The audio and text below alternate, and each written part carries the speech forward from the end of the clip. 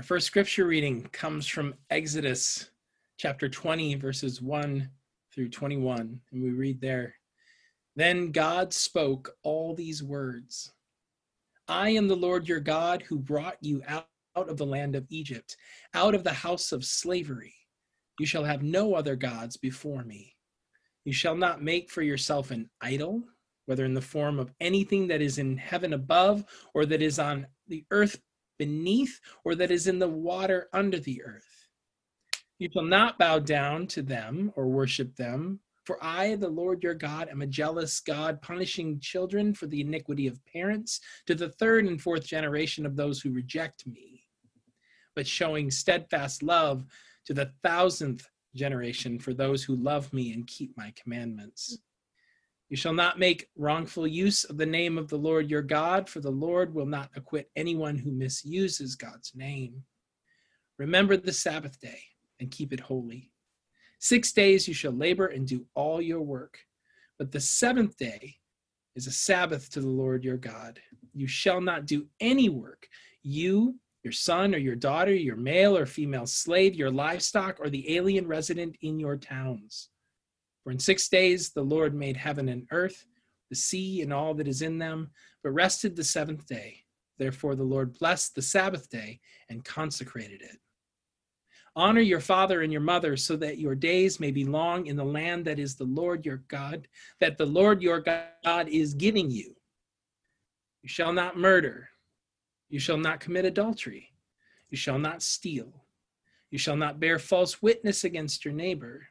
You shall not covet your neighbor's house. You shall not covet your neighbor's wife or male or female slave or ox or donkey or anything that belongs to your neighbor.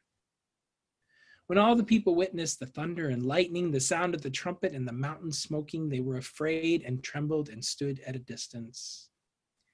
Said to Moses, "You speak to us and we will listen, but do not let God speak to us or we will die."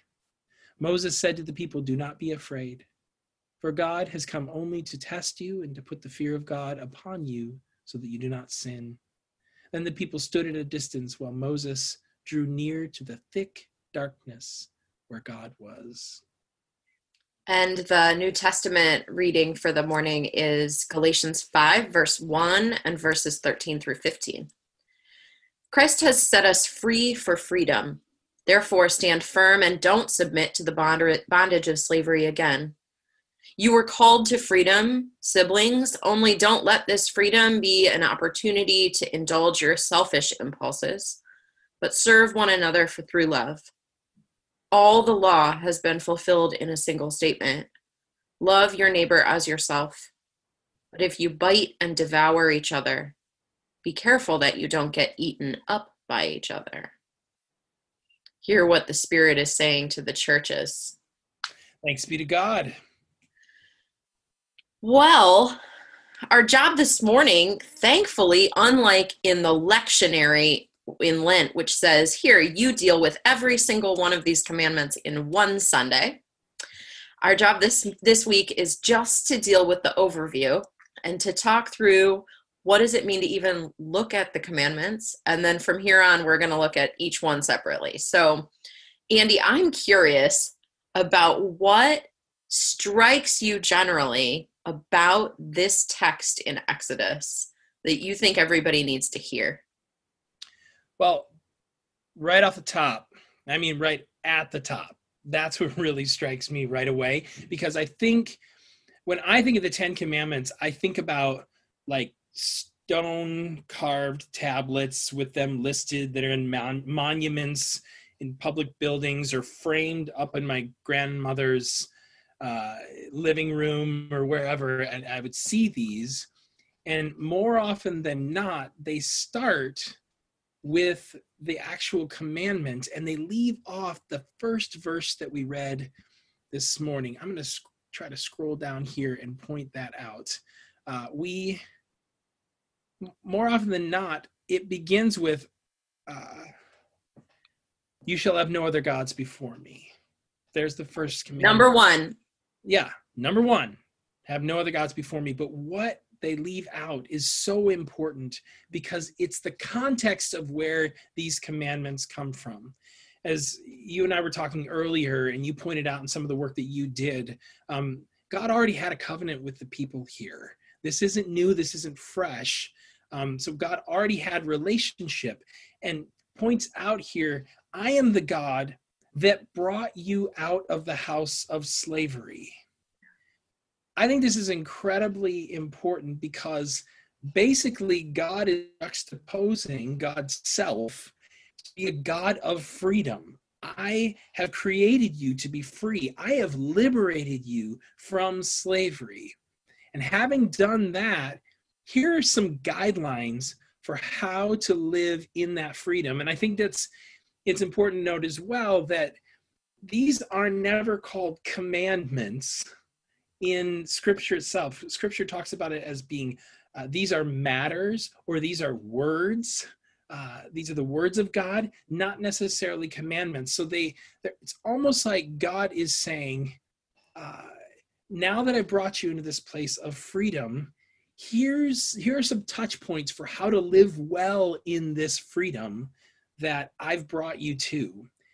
And I think furthermore, especially when the first one is, you shall have no other gods before me, I'm wondering if there's, if a reading of that is, if you were to have these other gods, these gods actually keep you in bondage because they give you a sense of false hope, or you are afraid that if you don't do these things, like if you have the God of sun or water or earth or all the different idols that you've built that you count on worshiping and appeasing, that actually holds you in a state of bondage.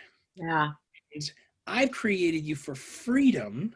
And so here are some words. Definitely there needs to be boundaries within that freedom, right? But it's,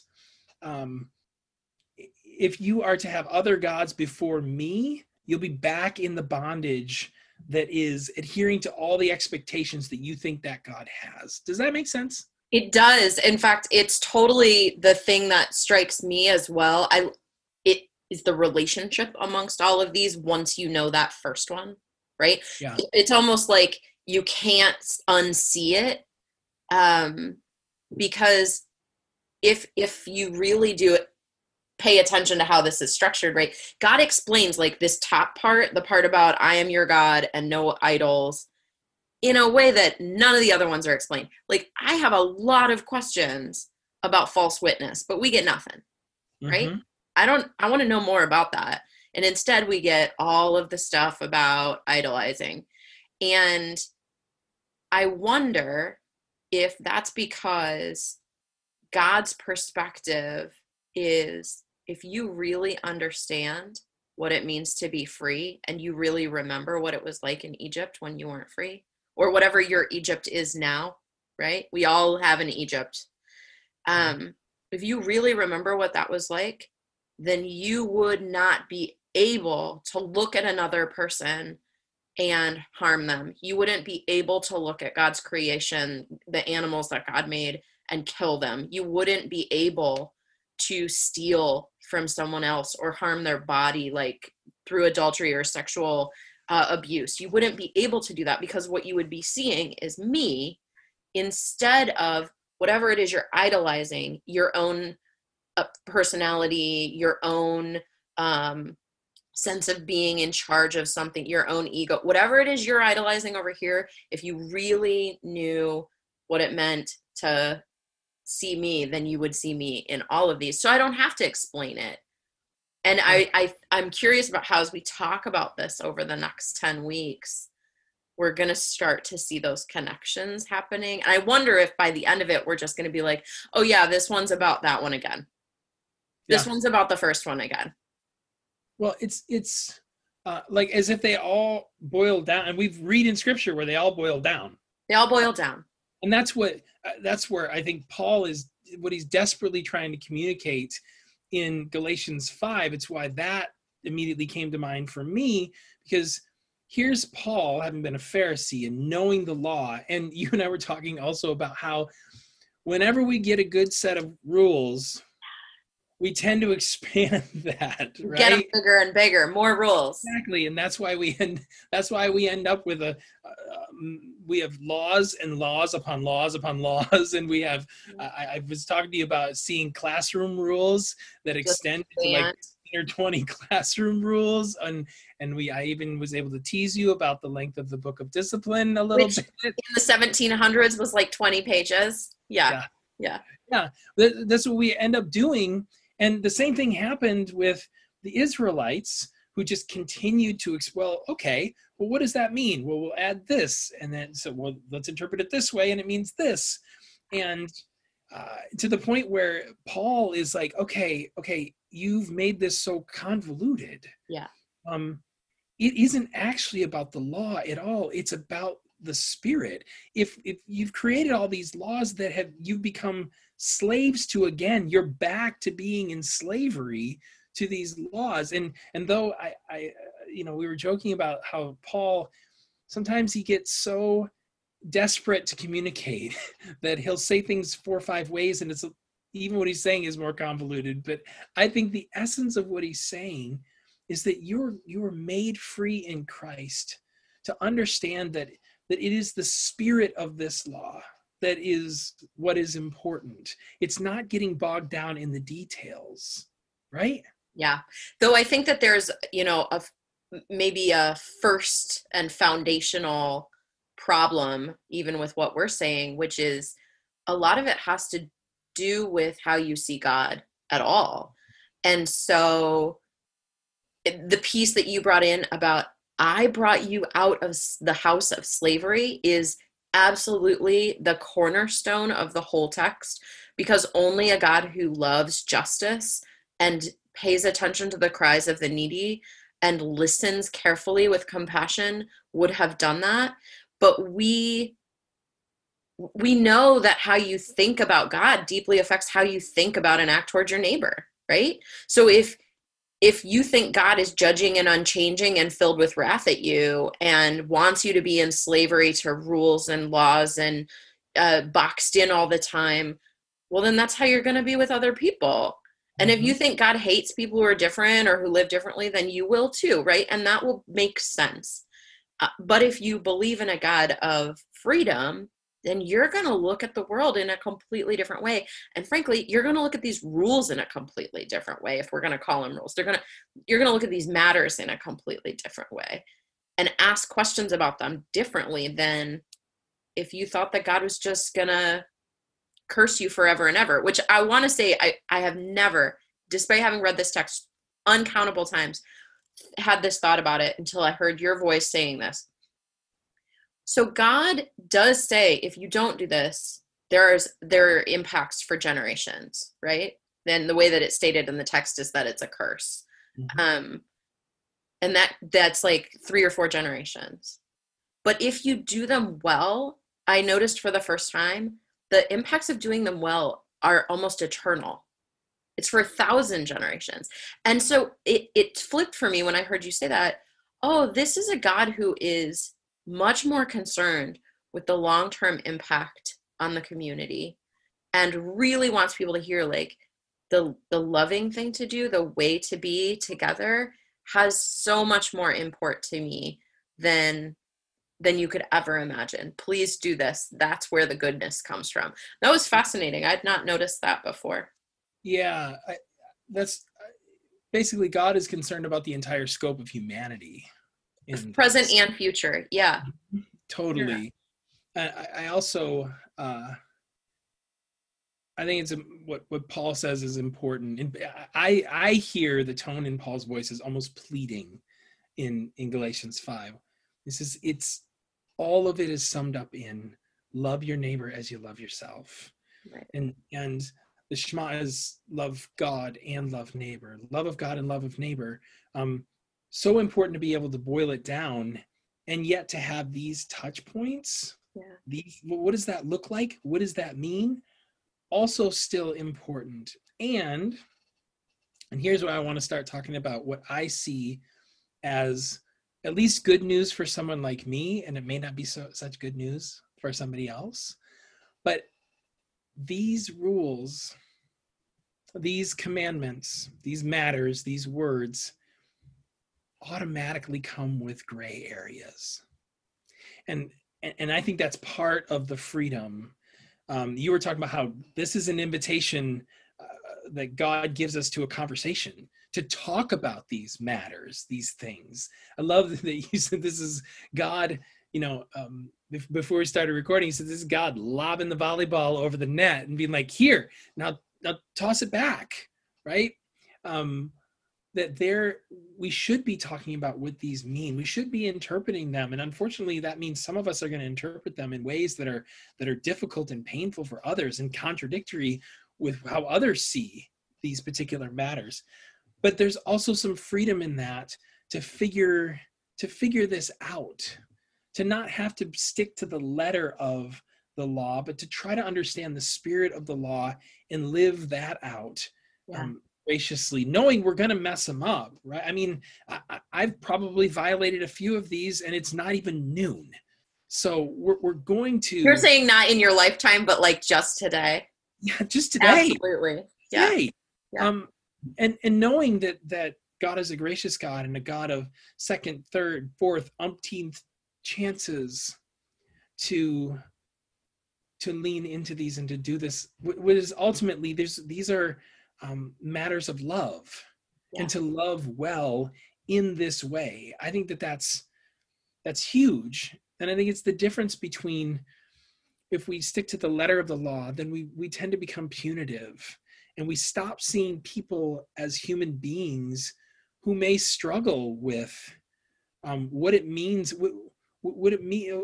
You tell me, thou shalt not kill, but what does that mean for if I need to provide meat for my family, right? We know the scene in Les Mis where Jean Valjean steals a loaf of bread to feed his starving family. I don't think any of us look at him and like, 10 Commandments. In fact, the priest gives him the all of the candlesticks and the fine metal, because there's an understanding that there's grace within these guidelines. Yeah. I know for some that's uncomfortable, because some of us want to know, some of us who want to adhere to rules and know what the rules are, want to be like black and white, here it is. I don't think the struggle, and this is the good news for some of us, I think it's definitely good news for me. I don't think the struggle is, I want to know what the rules are so I can follow them. I think the struggle for humanity is, we want to know the rules so that we don't have to follow them. We can get it. The gray areas feel really good to most of us because we want to be in the gray area. And but what we want is the black and white to apply to other people. Oh. And so I think that's a really fascinating place where our conversations will go over the next 10 weeks is, why are some of these given more weight than others, not in the text, but by us? Is it because we desire that rule to be stronger, or is it because we want other people to have to follow it? And that's where the good news largely comes in for me, is how practical this is. It's like, be in conversation about these. God's lobbing the volleyball over the net and you're supposed to toss it back. When the Israelites toss it back the first time, the way they toss it back is by immediately breaking the rule about idols, right? They, without even taking a pause, they immediately take off all their gold jewelry, burn it down, and make it into a golden calf. 5 minutes later, they've already broken one of the rules. And interestingly, God receives that not well, but doesn't just end the project. Right. God says, okay, I told you it would make me mad. It did. And now we're going to go back to the conversation. And they just keep building this relationship, even as the Israelites follow it really well. And there's seasons where they do a really good job of being in that relationship. And then there's seasons when they break the covenant over and over again. And so that's the good news for me, is we're all called to be about the practical work of the ethics of these, and to constantly be saying, what does it mean to idolize? What does it mean to engage in adultery? What does it mean to bear false witness? And if any one of us is like, no, I know exactly what it means, and if you don't agree with me, then you're a bad person or not a Christian or fill in the blank. Actually, what's really helpful to me is I can look at that person and be like, oh, you are not following thousands of years of Israelite and then Jewish and then Christian history around how this works. You aren't actually in the conversation with God anymore. And yet, the church has been guilty of that far, far, far too often. All the time. So guilty of saying, nope, we've got this interpreted, we've got it down, here are the rules. And thank God we figured that one out. Yeah, and here's how here are going to be the consequences to you, oh person in the church. Right. Because you have violated what we've decided is this matter, instead of the conversation around the matter, which is so essential for us to be communities of grace and love and encouragement, and also like understanding and talking about boundaries, super important. But to do it in such a way where the spirit is love and not punishment. Right. I think that that's essential. And as we work through this series, we're going to see over and over again places in, especially the Gospels and the epistles, probably a lot in the book of Acts as well, where people have not attended to these words, to these matters well. And somebody like Jesus or Peter or Paul or one of the other disciples or apostles looks at them and says, I know, that one's really hard, isn't it? I think that we're going to say, your faith has made you well. Like, go and sin no more. Instead of this other response that you talk about with consequence. I mean, there are consequences. There's consequences to yourself and the people around you and the world. But the church doesn't need to impose those consequences because they're getting imposed naturally by the situation in many ways. And I think we're going to see that story play out a lot, actually. Yeah, I think ultimately too, and I love what you said a little bit earlier about how these build upon each other to ultimately be a message of love your neighbor, love God and love neighbor, and that it boils down to that. I think because what we have a tendency to do, and we talked about this with the fruits of the Spirit as well, is, well, we'll make a list. Make a good old-fashioned list, and we'll knock all these out as long as we adhere to this list. But it's not about list making. And I forget, you had a commentator that you had mentioned who said that that's something like, that's not the project. If you try to adhere to these as a list, you're going to fail. You're doomed to failure. That's not ultimately what it's about. And to me, well, just my personality wise, that's good news. That's good news. It doesn't mean I definitely should probably pay attention to these rules, to these matters, to these issues, these commands, these words. Definitely need to pay attention to them just to be a decent human being. But at the same and to stay in touch with where am I with God, right? Exactly. Yeah. I think that we'll have a lot of, we might argue a little bit during this one, and I'm kind of looking forward to it. We'll see how that goes.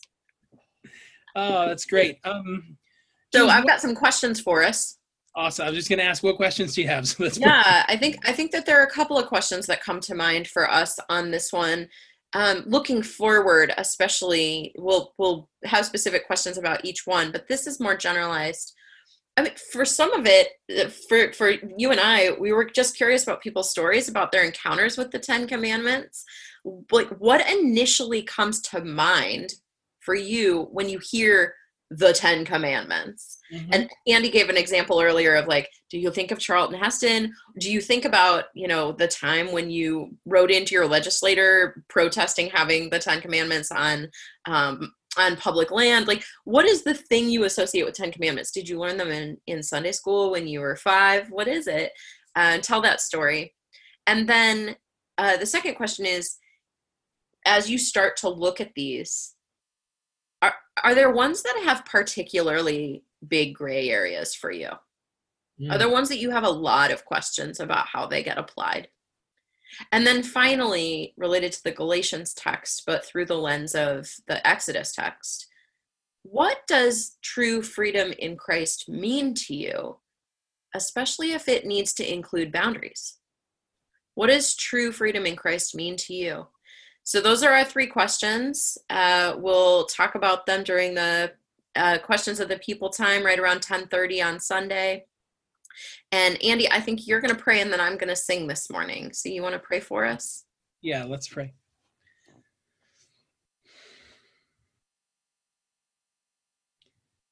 Loving God who guides us and leads us by way of words and matters, and also by way of your Holy Spirit who is present with each and every one of us at all times. We thank you for this conversation, for this opportunity to begin to talk about this important text, these guidelines, these rules, these matters. We pray that your Spirit would continue to move, and that we ultimately, in the course of all of this conversation, all of this learning and this discussion, that it would lead to our growing in our love for you and our love for one another, realizing that that is what we were designed for, to love you and to love others. We give you thanks. And we pray all of this in Jesus' name and all the holy names of God. Amen. All right, friends. It's always so good to be able to sing these benediction words to you as we go. So hear these words of blessing, even in the midst of big challenge, deep challenge, wide challenge this week. The Lord bless you and keep you.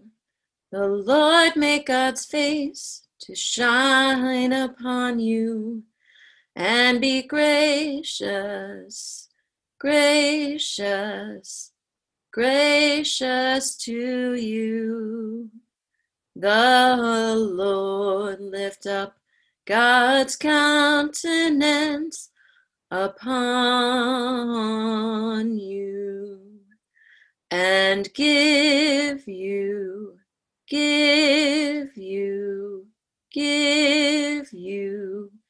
peace. Stay home and indoors in peace, in peace, in peace, to love and serve the Lord. Amen. Love you all. Miss you. Miss you.